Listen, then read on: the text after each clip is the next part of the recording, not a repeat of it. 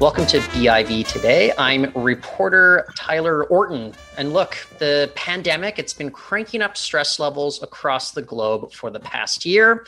And as working from home becomes the new norm, we might be wondering how people like workaholics are adjusting to these changes and how everyday people can just adjust their own stress levels to, I think, something that's a little bit more healthy.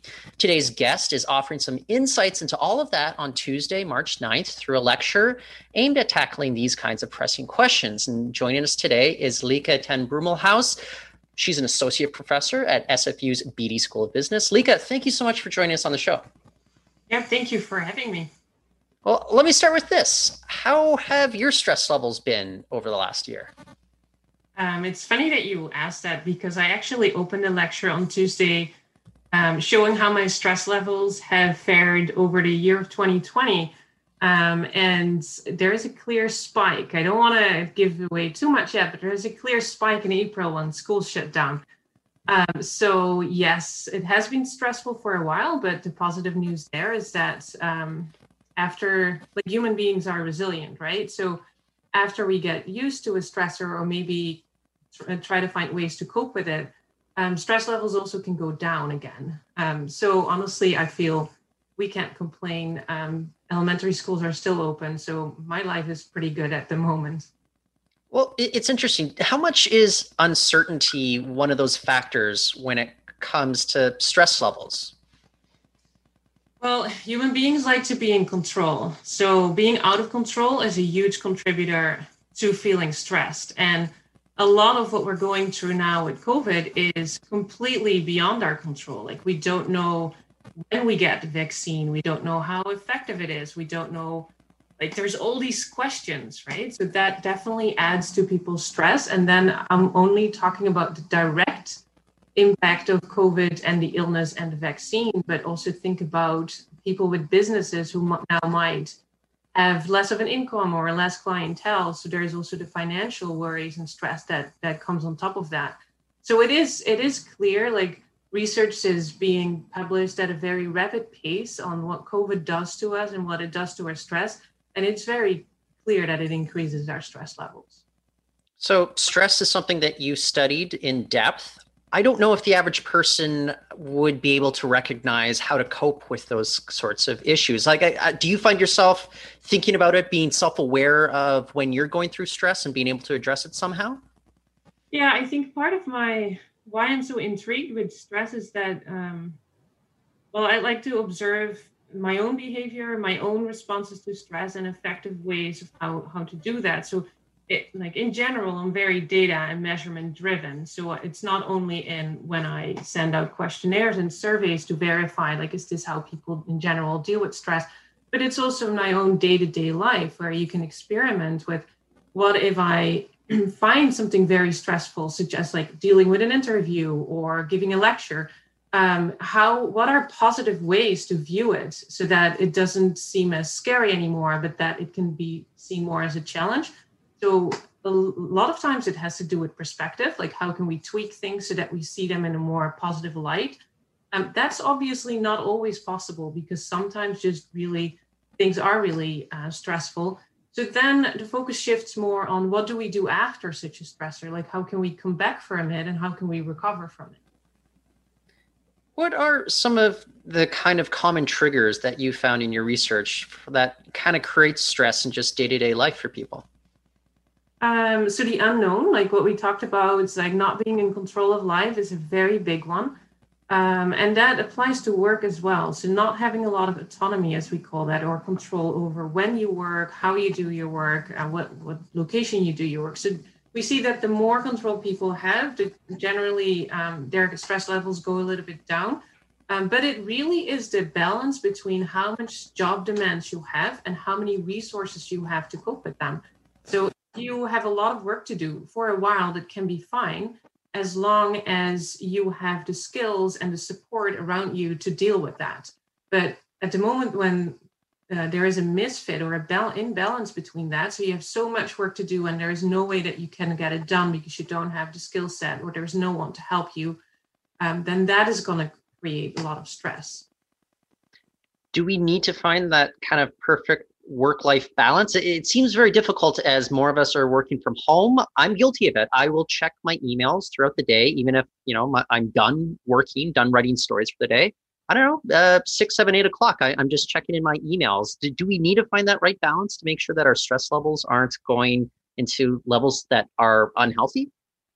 Yeah, I think setting clear boundaries is another great example of how we can reduce our stress levels. And obviously, this differs a little bit from person to person of what your preferences are. Like some people really want to have a clear boundary, like they go to work, if that is still possible at the moment. But let's say even if they work from home, they shut down at 5, and then there is time for non-work activities or non-work life. For other people, that boundary is less clear. And I think you got to ask yourself, like, is that what works for you? Is that really what you want? Or would it be better if you also communicate to others around you, again, if that's possible, that after 6 p.m., you're not going to check your email anymore? So I think what it really comes down to is that an individual, like everyone can for themselves assess, like within my kind of profession or within my job, obviously there are restrictions of what's possible. But what can I do to set a clearer boundary so that work remains work and life outside of work really can be enjoyed as life outside of work without work completely like interrupting all the time? I think we all know people or are friends with people that are that certain personality type where they live to work. They're the workaholics. And I'm wondering how, maybe broadly speaking though, but how have they been managing this pandemic? Yeah, so workaholism is another topic closely related to stress, and I'll talk about that on Tuesday as well. Um, I can answer the question of how it is affected by COVID, but I think it is really important to underscore that there is a lot of misunderstanding about what workaholism is. Many people think that when you work long hours, you're automatically labeled as a workaholic because that's only the behavior that other people can see, right? So it is logically that people then think this person must be a workaholic. But there is a clear difference between someone who works long hours, and that could be for a variety of reasons, and someone who continuously chooses to work longer than financially necessary and longer than even expected from people around them. So workaholics are really people who have an inner drive to work really hard and have almost a compulsive drive to do that. So they would feel guilty when they're not working. And they would, for instance, take their laptop on vacation because they really don't want to disconnect. Now, over to the question of how COVID would have affected workaholism.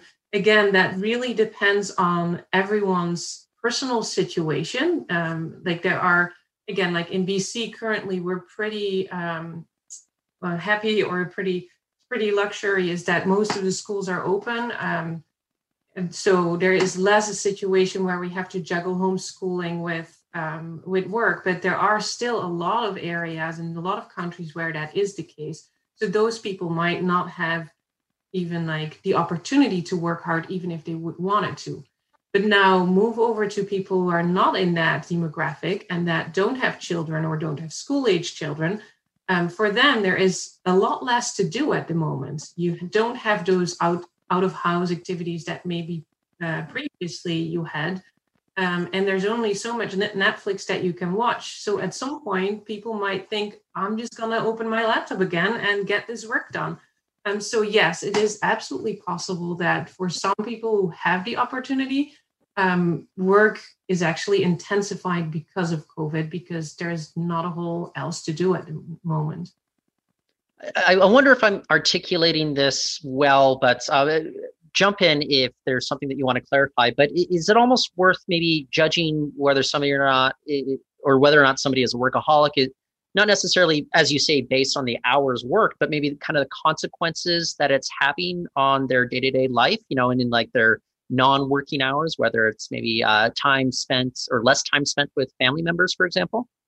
Absolutely. And that is honestly like workaholism obviously was coined to make this comparison with other addictions, like it is derived from alcoholism. And one key characteristics of an addiction is that you can't stop yourself in engaging in that behavior, even though you know that it might not be healthy for you. And I think that parallel, if we draw that with work, it could be that you keep working even though you notice that you're tired, so it might actually be affecting your health, or even know that this harms your family or other people that are important to you in a way because you're never there for them. Right. So in that sense, yes, I would agree that workaholism, especially in its extreme forms, has implications for the person themselves. So it could affect their health, and it also has implications, like negative implications, for the people around them. And this might, I think you kind of touch on this, but maybe I'll go back to this a little bit. But does it seem as if the pandemic has the potential to just kind of accentuate some of those traits, since we're working from home? As you say, maybe there's only so much Netflix we can watch. It's just that much easier than when you kind of clock out at the office and drive home for the rest of the day. Yes, in other ways as well, because for many people, they work from home at the moment. So the boundary between work and non-work life becomes very blurry.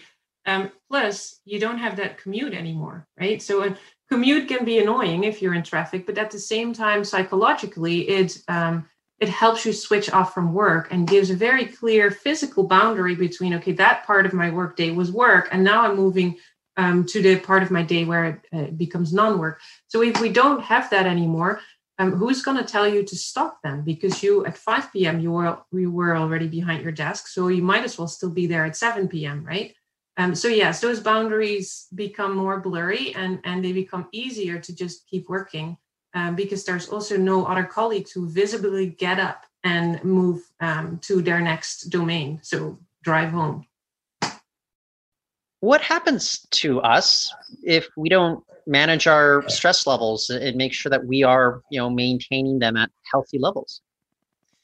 So there are a couple of implications. What I've done in my research, like when I started doing research on stress and workaholism, I was mainly looking at well-being. So I would look at how depressed people would be feeling, their burnout levels. So these are what we call more the subjective experience of well-being, quality of life, if you will. And research clearly shows that stress reduces quality of life because people ruminate more, have more difficulty sleeping, and might be more vulnerable for getting a burnout. Then after that, I moved on to more objective measures of health, and found in a study that workaholics, because they keep their stress levels so high all the time and don't recover, actually have higher risk for cardiovascular diseases, and report more psychosomatic complaints such as headaches or neck pain. So there is a little bit of both, right? Like there is on our mental health, there is an implication, but also we see this clear link with physical health. Well, you mentioned earlier that maybe us workers, we can manage our own boundaries if we want to, manage these stress levels. But what can employers possibly do to help their employees do that as well? I think the first action really is to recognize who might be at risk for developing like a burnout or even like more severe implications for health, which are the people who are always obsessively active at work. Maybe those are the people that you can still reach at 9 p.m. on a Friday or like 10 a.m. on a Sunday. So employers partially can maybe open up a dialogue about what they expect of how often and what times are you expected to be connected to work. They can set examples themselves. If you're a manager and you're sending out emails on a Sunday evening, that is going to create the expectation that, or create a norm even, that's apparently expected of employees as well. And so a lot of these things can be helped by clear communication, explain when an employee is absolutely expected to be available for work and when they can focus on other life domains. Well, Lika, I think you're going to have a lot of additional great insights to share coming up in a few days, and I will make sure that everybody knows where to go. But why don't you share with us as well, what's the best place to go find out more from this lecture that you'll be doing shortly? So on Tuesday, the lecture is organized by SFU Public Square. So if you would you would Google that, you'll get there. And if you can share the link, that'd be amazing. Excellent. Well, Lieke, thank you so much for joining us on the show today. You're welcome. That's Lieke ten Brummelhuis. She is an associate professor at SFU's Beatty School of Business. And that is it for the show today. But you can jump on over to BIV.com. More stories, more interviews there. But for now, I'm Tyler Orton, and thank you for listening.